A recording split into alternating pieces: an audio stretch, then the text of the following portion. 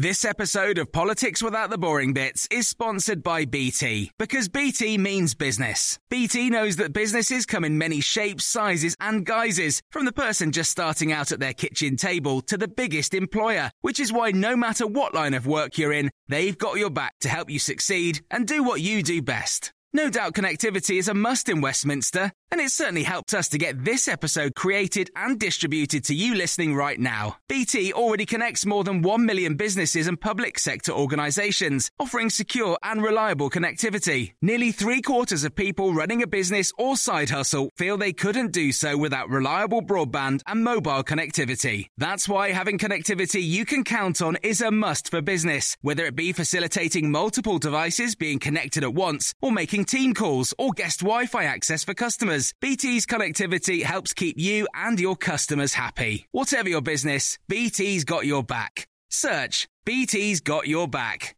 This episode of Politics Without the Boring Bits is brought to you by Luton Rising, owners of London Luton Airport, the UK's most socially impactful airport. Find out more at lutonrising.org.uk.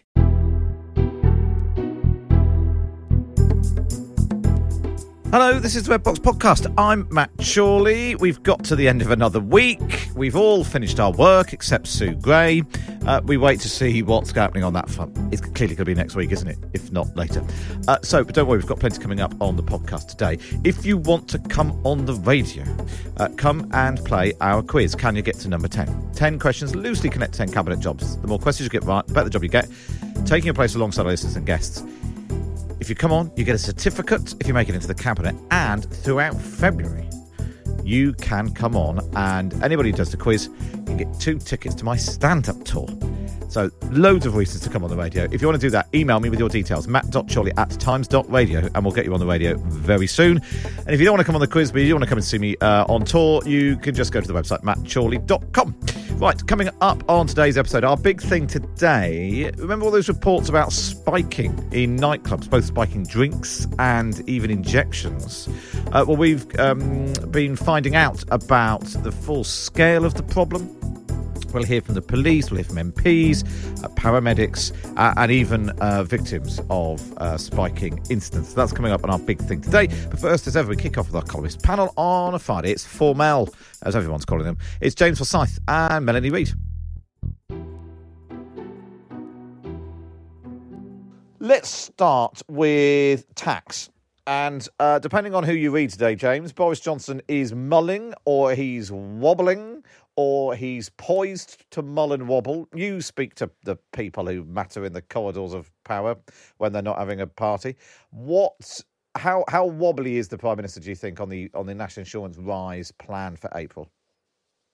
I think he's fairly wobbly on the grounds that these Tory MPs who come to see him in his common study to basically say what they want him to do if they are to kind of still have confidence in him are saying, cancel it, we don't like it, it's going to make the cost of living crisis worse. I mean, the problem for Boris Johnson is if he were to cancel it, there would then be MPs on the other side of the party, MPs such as Jeremy Hunt, who say, look, we wanted a sustainable solution for social care for ages. This is how you were going to pay for it. If you're cancelling this rise, you're back to square one. Now, I think what Boris Johnson might be tempted by is looking at some kind of, maybe you delay it for a year and say, oh, look, we're still going to do it, just not now because, inflation and energy prices, it's the wrong moment. I think that the prospect of the Prime Minister delaying a tax rise for a year and then doing it a year closer to a general election is to put it mildly, unlikely. I think if it is delayed, it is unlikely to ever happen. But I think this is a sign of the pressure that Boris Johnson has been put under by his own party. And at the moment, he is in a kind of full-on operation to kind of shore up his position. So when the Stu Gray report kind of finally comes, he is able to say, look, I know this report is embarrassing and it's difficult, but look at all these other things that I've done that you like. So please don't send letters to Graham Brady. To what extent is this sort of just internal Tory party politics? Because obviously Tory MPs voted for this back in September, including the cabinet members who are now so keenly letting it be known that they're not happy with it. Are they just exploiting Boris Johnson's current troubles to signal to the right of the party, whatever it might be, that this is, now they're not happy with it, or is this a broader sign of where the Conservative Party is economically? I think the reason that only 3 cabinet ministers spoke out against it when the cabinet first discussed it in September was because the Prime Minister was known to want it, and he had sufficient political authority at that point, and all the cabinet were expecting a reshuffle, which came shortly afterwards. But they all kind of rode in behind it because it was what he wanted. I think it is a sign that his authority is less, that people are floating this, and also I think just how bad this cost of living crunch is going to get is beginning to really hit home to cabinet ministers. Just next month you're going to have an announcement of how much the energy price cap goes up by, and it is going to be a huge amount. It's going to have a material effect on how much disposable income households have at the end of every month, and so I think there is a nervousness about this. But I also think that this is a moment, if you want to put pressure on Boris Johnson, now is the right moment to do it, because he is very keen not to upset any more MPs than he absolutely has to. Melanie, we have this sort of slightly odd situation where, Nicola Sturgeon is queen of all she surveys in most things, but not when it comes to setting national insurance. So This is Boris Johnson's tax rise.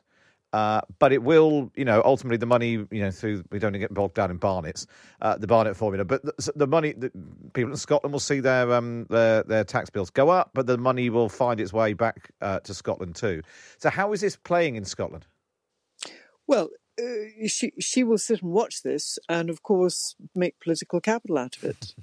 She either makes capital out of the fact he's so weak that he's prepared to do anything to survive, or if he does put it up, she will then it's like manna from heaven, because she can turn around and say, "Oh, the cost of living crisis, it's all down to the horrible Westminster government, and what we need is an independent Scotland, and then we've been a land of honey." So it's win-win for her, to be absolutely honest. And presumably she can go sort of even further. So on the one hand, you've got Keir Starmer's in Scotland today, and he's going to be saying, it's terrible, the government, they're not doing enough on the cost of living. Nicola Sturgeon has a sort of extra win-win in that she can say it's absolutely terrible that Boris Johnson's hammering people with his national insurance wise. And it'll go ahead anyway. If it does go ahead, then she'll get the money and can announce some extra spending without getting the blame for having put the tax up. Yeah, I mean, they do play the game. I mean, they do play the game very well, the SNP. I mean, you've got to admire them, and Labour is trying its best. I mean, it's very interesting that Keir Starmer's up here, because Labour are hoping to creep back into second place. They're hoping to capitalise, obviously, on the crisis in the Tory party, and especially the way the Scottish Tories are in a particularly awkward situation with regard to Johnson. So the Labour are banging the drum and hoping very much to come up the middle. And is there any sign of that working in Scotland? I mean, Labour have had several reinventions and iterations to try and get back to where they used to dominate Scottish politics, and under successive leaders that doesn't happen. Is Anas Sarwar having an impact? I think, I think he is. He's certainly more effective than previous ones.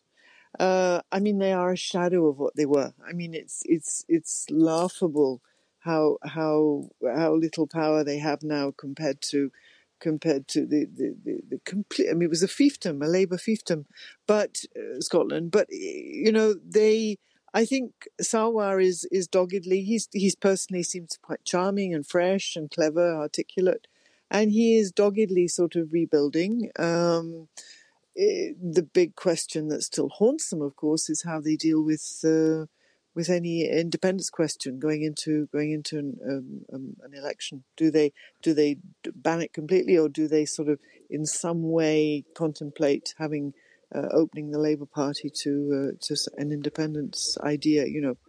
Yeah, it's really interesting that, because Labour, I think, are from all the Labour people in Westminster I've spoken to, they are very nervous about a repeat of the Ed Miliband in Alex Salmond's pocket. Ed Miliband in Nicola Sturgeon's pocket. And actually Nicola Sturgeon doing very well on the national stage in the general election. Made people think in England. I think, blimey, she's good. You'd want her on your team if you were in Scotland, but she's not on our team if we are in England, and she would eat Ed Miliband alive. And you just wonder whether there might be that slight concern about that interaction between Keir Starmer and Nicola Sturgeon. Yeah. And you can visualise. I mean, you could visualise a general election in which the Tories falter. Keir Starmer does well, but doesn't get it doesn't get a full majority, and he would need then if he wanted some sort of slightly liberal left wing, left of centre coalition, he would have to turn to people like the SNP to get into power. So it's fascinating. How much thought do you think, James, is going into, at the moment, the Conservatives are down a lot in the polls. Labour, actually, what it seems to be happening is a lot of the Conservative vote is just going to don't know rather than direct to the Labour Party. I think a quarter of the 2019, in the latest YouGov poll for the Times, a quarter of the 2019 Conservative vote is going to don't know. Only 5% of the 2019 Conservative vote is going to the Labour Party. So do you think there's much thought going on within the Labour Party about what to actually do, about Scotland and about Nicola Sturgeon?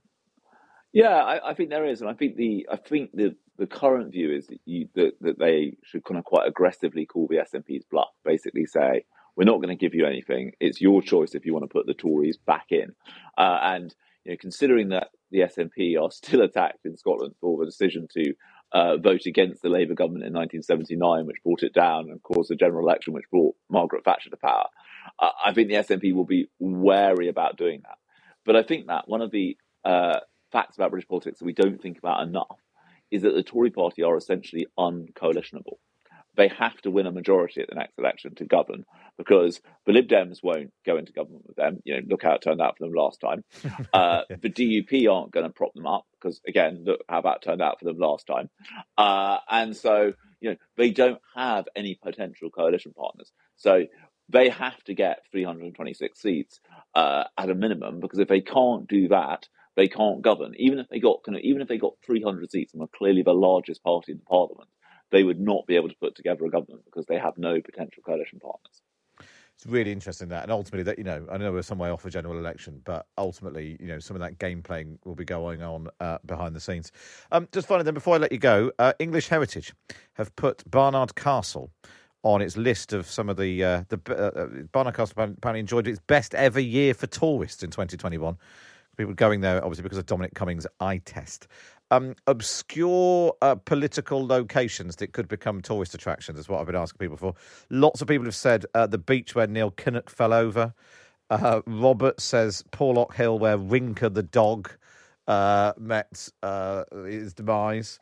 Phil in Blackpool says the Plough Inn where David Cameron left his daughter. This is exactly the sort of things we want. Have either of you got a niche political spot that you think would become a tourist hotspot?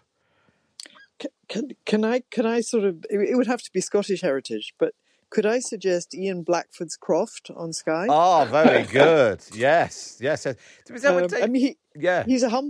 just a humble crofter. You do know. He could have a cake. He could have a cake stall outside or something. It was so humble, of course. Didn't Boris Johnson went there on holiday? He was very nearby, wasn't he, to his humble croft when he was staying in that tent, the Bell tent. And there was a debate about whether or not the farmer would let him in. That's very good. We'll put that on the list, Melody. James, have you got one? Well, I would like to suggest Granita, the restaurant where Tony Blair and Gordon Brown had that infamous meal that caused so much misunderstanding between them. But sadly, I think it's now turned into another restaurant called Desperados. which is somehow entirely fitting as well. Granita, of course, is where Tony Blair and Gordon Brown did the deal, supposedly, that said that Tony Blair was going to run, and Gordon Brown was cross. Well, I mean, let's be honest, he's still cross about it now. But he's been cross about it ever since. I think one of the funny things about it is it shows you how much the world has changed. You couldn't do that now because of camera phones. If two senior politicians in a leadership race went and sat down to have dinner to work out which one of them was going to run, it would be all over Twitter in minutes. Yet Tony Blair and Gordon Brown sat and had this long dinner discussing it all. Yeah. And there are no pictures of it. It is a sign of how the kind of camera phone and social media have changed the nature of politics in that way. Politicians have far less privacy in those kind of things than they used to do. Absolutely. Yeah. If Rishi Sunak and Liz Truss go to a Nando's, we'd know about it pretty quickly. Melanie Reid and James Forsyth, then, of course, you can read them in the Times every week. James on a Friday, Melanie's in the Times Saturday magazine on a Saturday, where you can also catch my column in the comments section on a Saturday. Just get yourself a subscription. Go to thetimes.co.uk/Times Red Box. Up next, we take a look at the spiking epidemic in our nightclubs.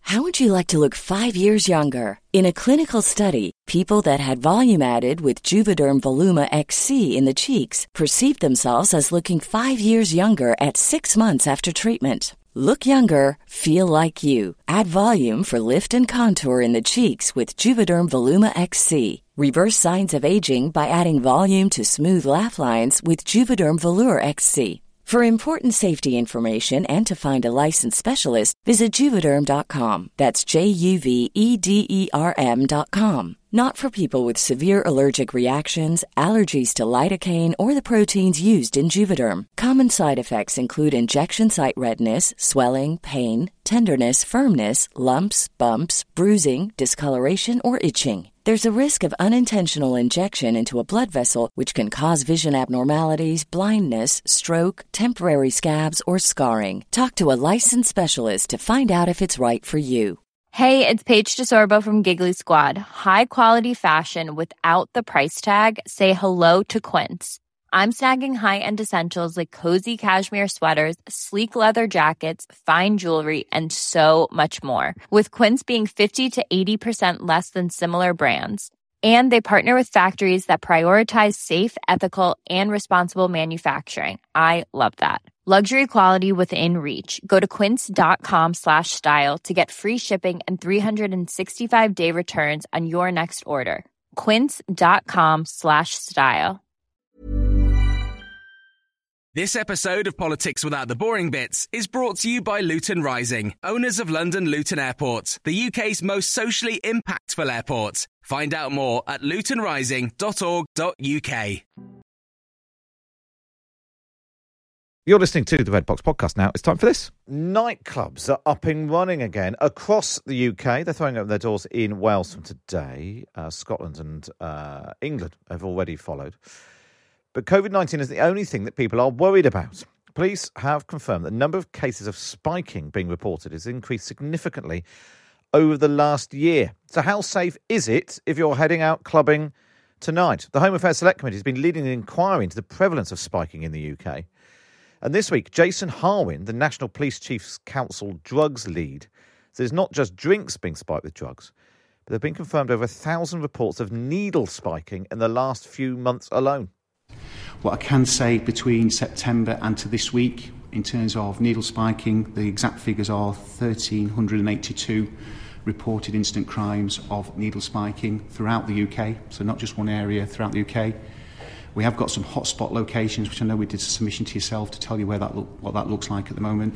And what we can say as of today, we've got 14 secondary offences that we believe are linked to needle spiking as well. So where they've gone on to commit sexual offences, serious sexual offences, which sexual offence in itself is serious, but even more serious sexual offences, all the way through to theft-related robbery offences as well.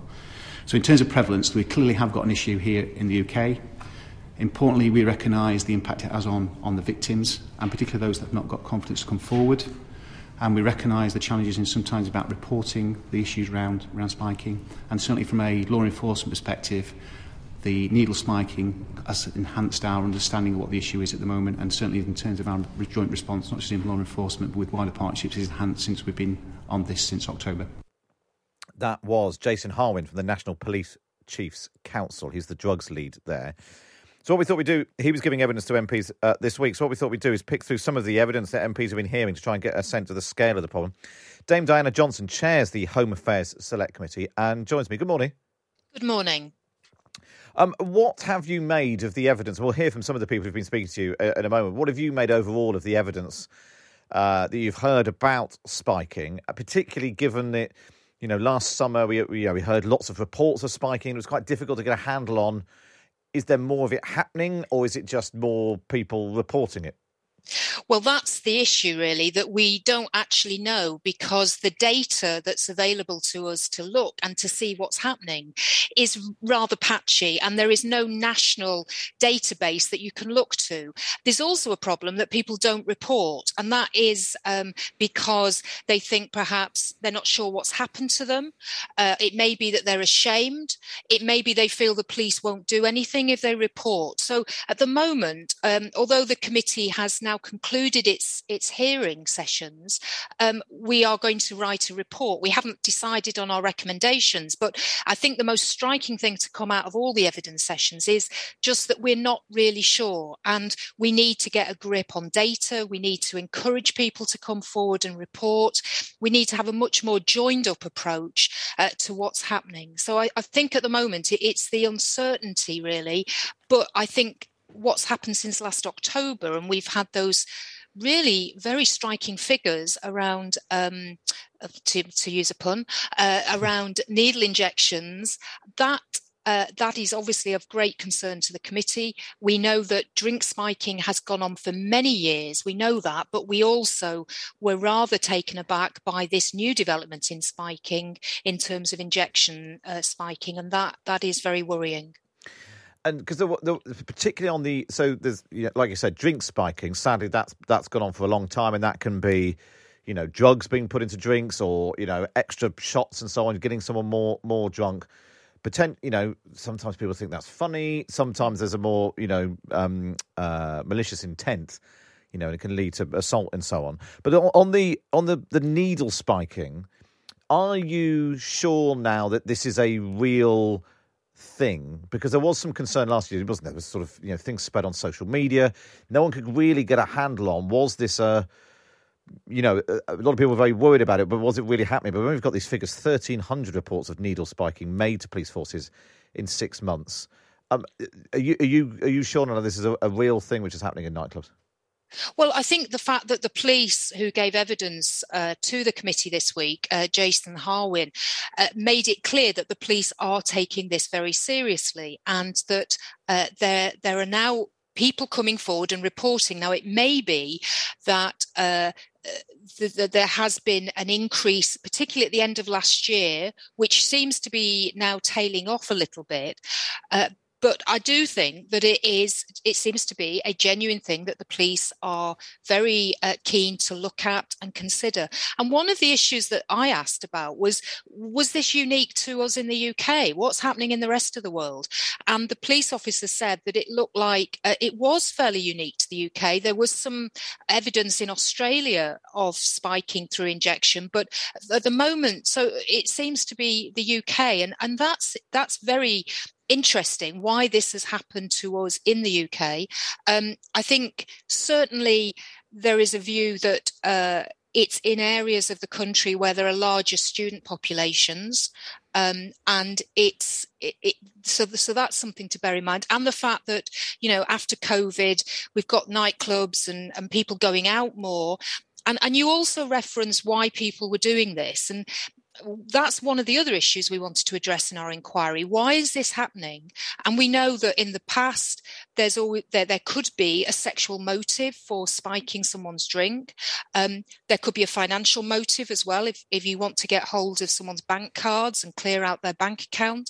But there also seemed to be a view that people were doing this for fun, for kicks, to see perhaps their friends or their mates, jolly up a bit or loosen up a bit if they were given drugs or their alcohol, extra shots were put into their alcohol. So there's the whole of that needs to be looked at. So why are perpetrators, why are the people doing this? What's their motivation? And we know that needs to be looked at more as well. Let's hear from someone who you took evidence from, Zara Owens, a student in Nottingham, and she believes she was spiked via injection last October. So what happened to me was I was at a nightclub with my friends. I hadn't had much to drink that night, and there was a specific time. I thought it was, going to be, like any old normal night out with my friends. But I remember going to the club, going to the bar, going to the photo booth and toilets with them. And then from then to being at home, I've got no memory of the entire event, which is something that never happens to me. And it gave me quite a feeling of scarce and horror in the morning, because I woke up with a really sharp, agonising pain in my leg, which left me limping, and I thought, this is a bit strange, I don't know how this could have happened. And then when I touched said part of my leg, I found a pinprick mark, and this pinprick mark was the epicentre of all pain. So that, combined with the lack of memory that I have, really, really confused me. And as I have heard of people being spiked via injections through social media and not through the news, I thought that could have happened to me. And then over time I researched a little bit more, and I thought, yes, that this is what happened to me. And it's a scary thing to really admit to have had done to you, because you always, when you go out, you protect yourself, you cover your bottles, you check your drinks, you never leave them unattended. But the fact that someone has injected a narcotic into my body without me being aware is terrifying, and it makes me, when I go clubbing, I have to keep aware of my surroundings and my friends' surroundings to see if anyone's acting a little bit malicious or suspicious at all. But that's not what we should be doing on a night out. We should be enjoying ourselves. We should be having fun, letting our hair down. But with these added risks, you can't do that. That was Zara Owen, who's a student in Nottingham, giving evidence to the Select Committee. We've still got Dame Diana Johnson, who the Labour MP who chairs the Home Affairs Select Committee, with us. Let's bring in Craig Harman, who's from St John's Ambulance, which is obviously the volunteer-led first aid service. Hi, Craig. Good morning. I know that St John's Ambulance have been putting together, your own evidence of the prevalence of spiking, because sometimes it's your staff and volunteers who have to pick up the pieces. What have you found? Indeed, we have treatment centres in many city centre locations supporting the nighttime economy, and have done for many years. We started to become worried about an increasing number of patients that presented to our services that believed that they had been spiked. So we started to collect data a couple of months ago, and 7% of the patients that presented to us believed that they had been spiked. So we're really encouraging people to look out and look after each other when they are on their nights out. But importantly, that if people believe that they have been spiked, to not feel ashamed of that and to step forwards and indeed seek help. Of course, if we're there, we won't judge you. We'll just look to provide you with care and to signpost you to the right places. But of course, if we're not, in an emergency, if somebody is unwell or visibly, acting differently, please do call 999. But of course, 111 will be available for most people to provide some advice and indeed to get you to the places that you need to be to get the care that you need, if you believe that you have been spiked. And what are we talking about? Because sometimes we, and I know when you've been out and somebody has too much to drink and they might say, I think I had my drink spiked and that's why I've got a terrible hangover, or that's why I was more drunk than I was.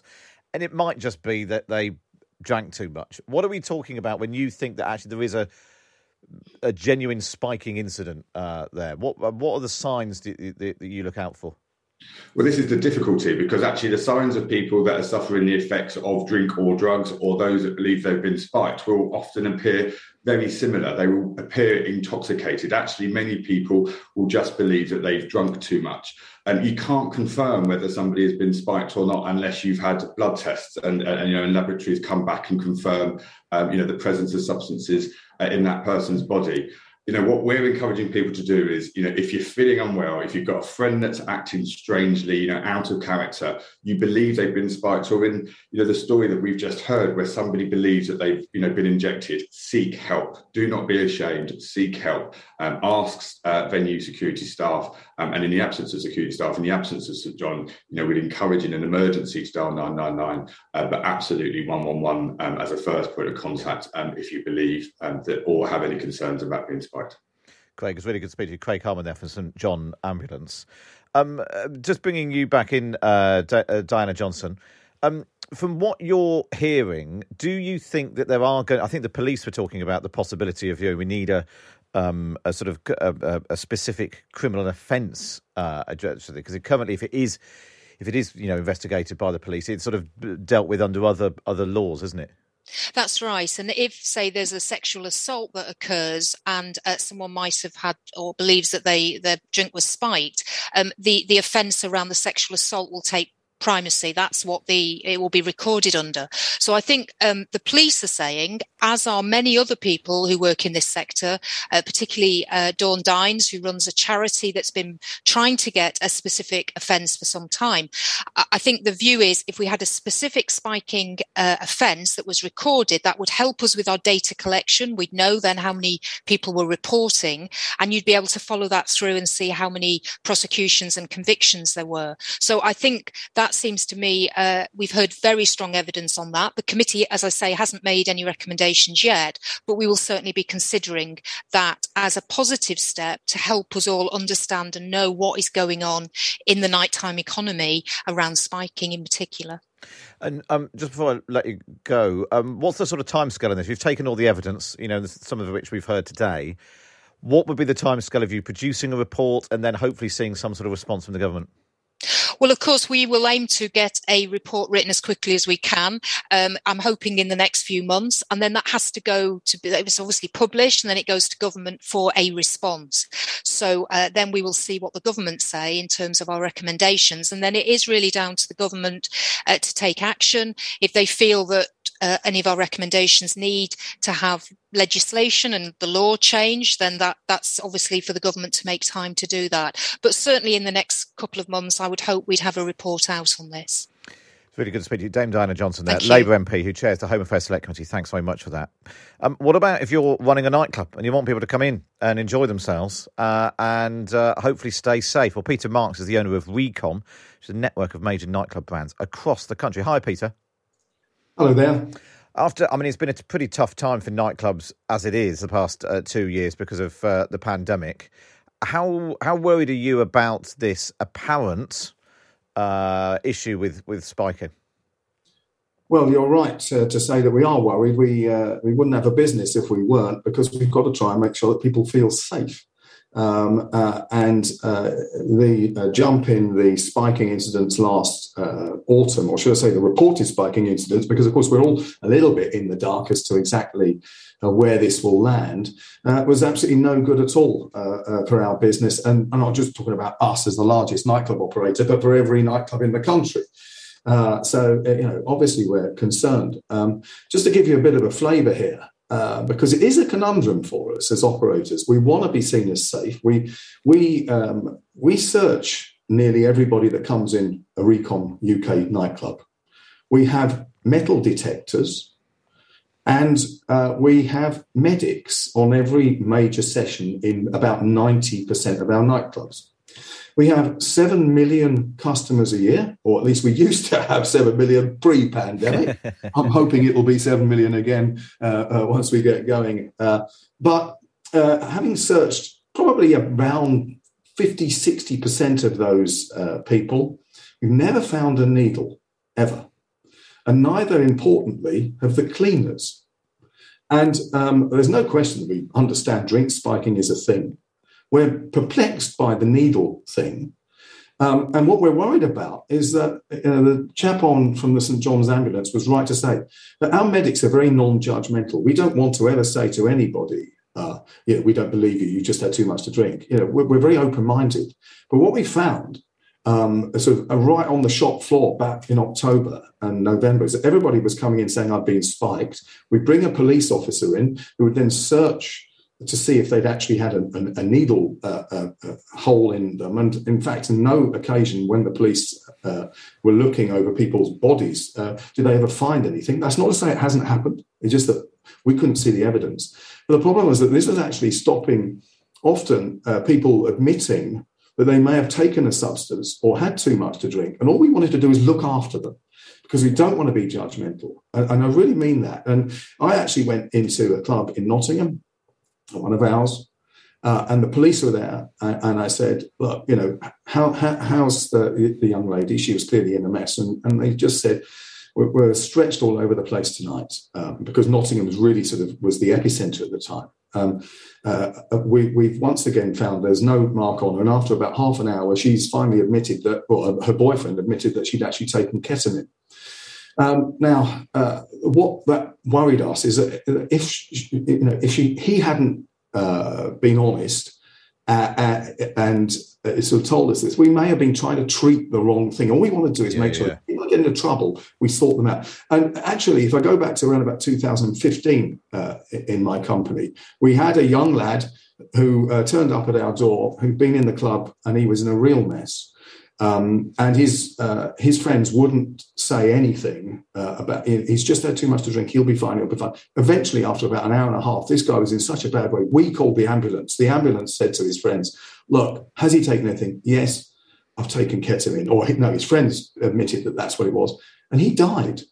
He died. Oh, God. And that thing sort of guides us. That's why we're so keen on making sure that we want to just look after people, whatever it is. And what worries me is that needle spiking has become such a sort of a thing that so many people are now saying, I think I've been spiked by a needle. But it's stopping us, some of us getting to the nub of what might be the problem. And I'm not saying that it doesn't exist because I can't prove one way or another. All I can say is I've not seen evidence.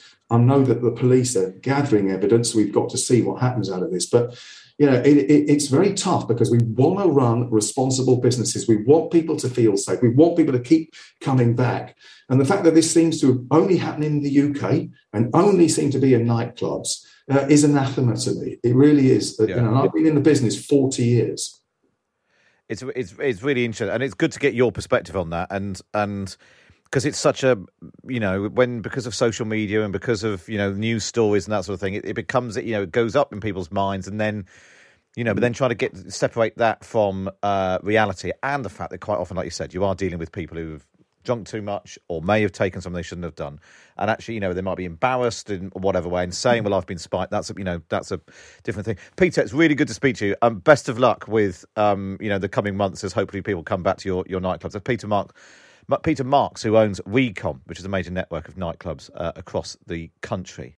Now let's turn our attention to students, because one of these stories really bubbled up from students, and students actually ended up boycotting some nightclubs last summer. Newcastle's got one of the biggest numbers of spiking cases reported. Well, Elizabeth Marriage is from the It Happens Here Society at Newcastle University Student Union, which is a support network for sexual assault survivors. Hi, Elizabeth. Hi. We've also got Julie Spencer, the head of student wellbeing at the University of Lincoln. Hi, Julie. Morning. Nice to have you with us. Elizabeth, give us your perspective on all of this. It still feels like, even after all this evidence has been taken by this committee, still trying to get to the nub of what is really going on. Is it more reporting of what was already happening? Is this a new thing? What's your perspective at Newcastle University? And, dealing with survivors of sexual assault, that's obviously, the worst possible outcome from one of these spiking incidences. Well, from my perspective, there's definitely been a massive increase in cases of it. It feels like we hear it weekly that somebody we know has been spiked. My society recently did a survey, and 88.4% of people said either they had been themselves or knew somebody who had been spiked. And actually, as much as there could be a rise in it being reported, the vast majority of people don't want to report. They have said that the police have been dismissive, the hospital's been dismissive, it's been unclear how to. They've had to push really hard to have their blood tested. There's also a concern that they're not being believed, even when they've had very little to drink or nothing to drink. They're just being repeatedly asked, are you sure you weren't drunk? Are you sure you hadn't taken something? And that, it feels like somebody's trying to invalidate their account when they're saying no once and they're being repeatedly asked that question. Yeah, repeatedly challenged. Julie, you at the University of Lincoln, you've been trying to offer students rapid drug testing to try and, get to the bottom of that, haven't you? Yeah, we have. Yeah. So, we come in from we take the safety of our students incredibly serious. And I suppose for us, we've recognised the impact really that not only has the pandemic had on our student population over the couple of years, but then this latest thing around spiking. So not only are our students not being able to go out, now they're worried to go out. So as a service, we sort of spoke about it, and as student wellbeing, we support mental wellbeing. And that was one of the things we were seeing, that actually students were becoming anxious around going out. So we did some collaborative work with one of our academics who's programme lead for our chemistry school, our student union and Lincolnshire Police. And we decided to have a go at doing some urine testing. So we started in October last year. As you say, Matt, they're rapid drug tests. So at the moment, we're testing for 7 different groups of drugs. And we're just looking to extend that testing even more now on the advice from Lincolnshire Police. But what we're finding, Matt, is that reassurance it's giving students, because they get their results in 5 minutes. So again, I'm not suggesting they're not being spiked at all. We're just saying they're not being spiked with the drugs we're testing for. So it could well be levels of alcohol. But I suppose that's the thing, isn't it? And having that reassurance, answering the question, because particularly if, when alcohol's involved, you don't always know yourself, and actually having it sort of there in black and white and having that question answered is sort of reassuring as much as anything. Elizabeth, I touched on the boycotts that happened last year. Was that something that happened in Newcastle too? Is it something that's still going on of students boycotting nightclubs on certain nights of the week to try and make the point they wanted them to be safer? It did happen here, and it was successful. Some nightclubs did make changes and make promises. Not all of them have stuck to them, unfortunately, which is disappointing. It hasn't really carried on, and that is the difficult thing. You can't really ask students who've been in a pandemic for over a year to just not go clubbing anymore. It's just not a realistic thing to do.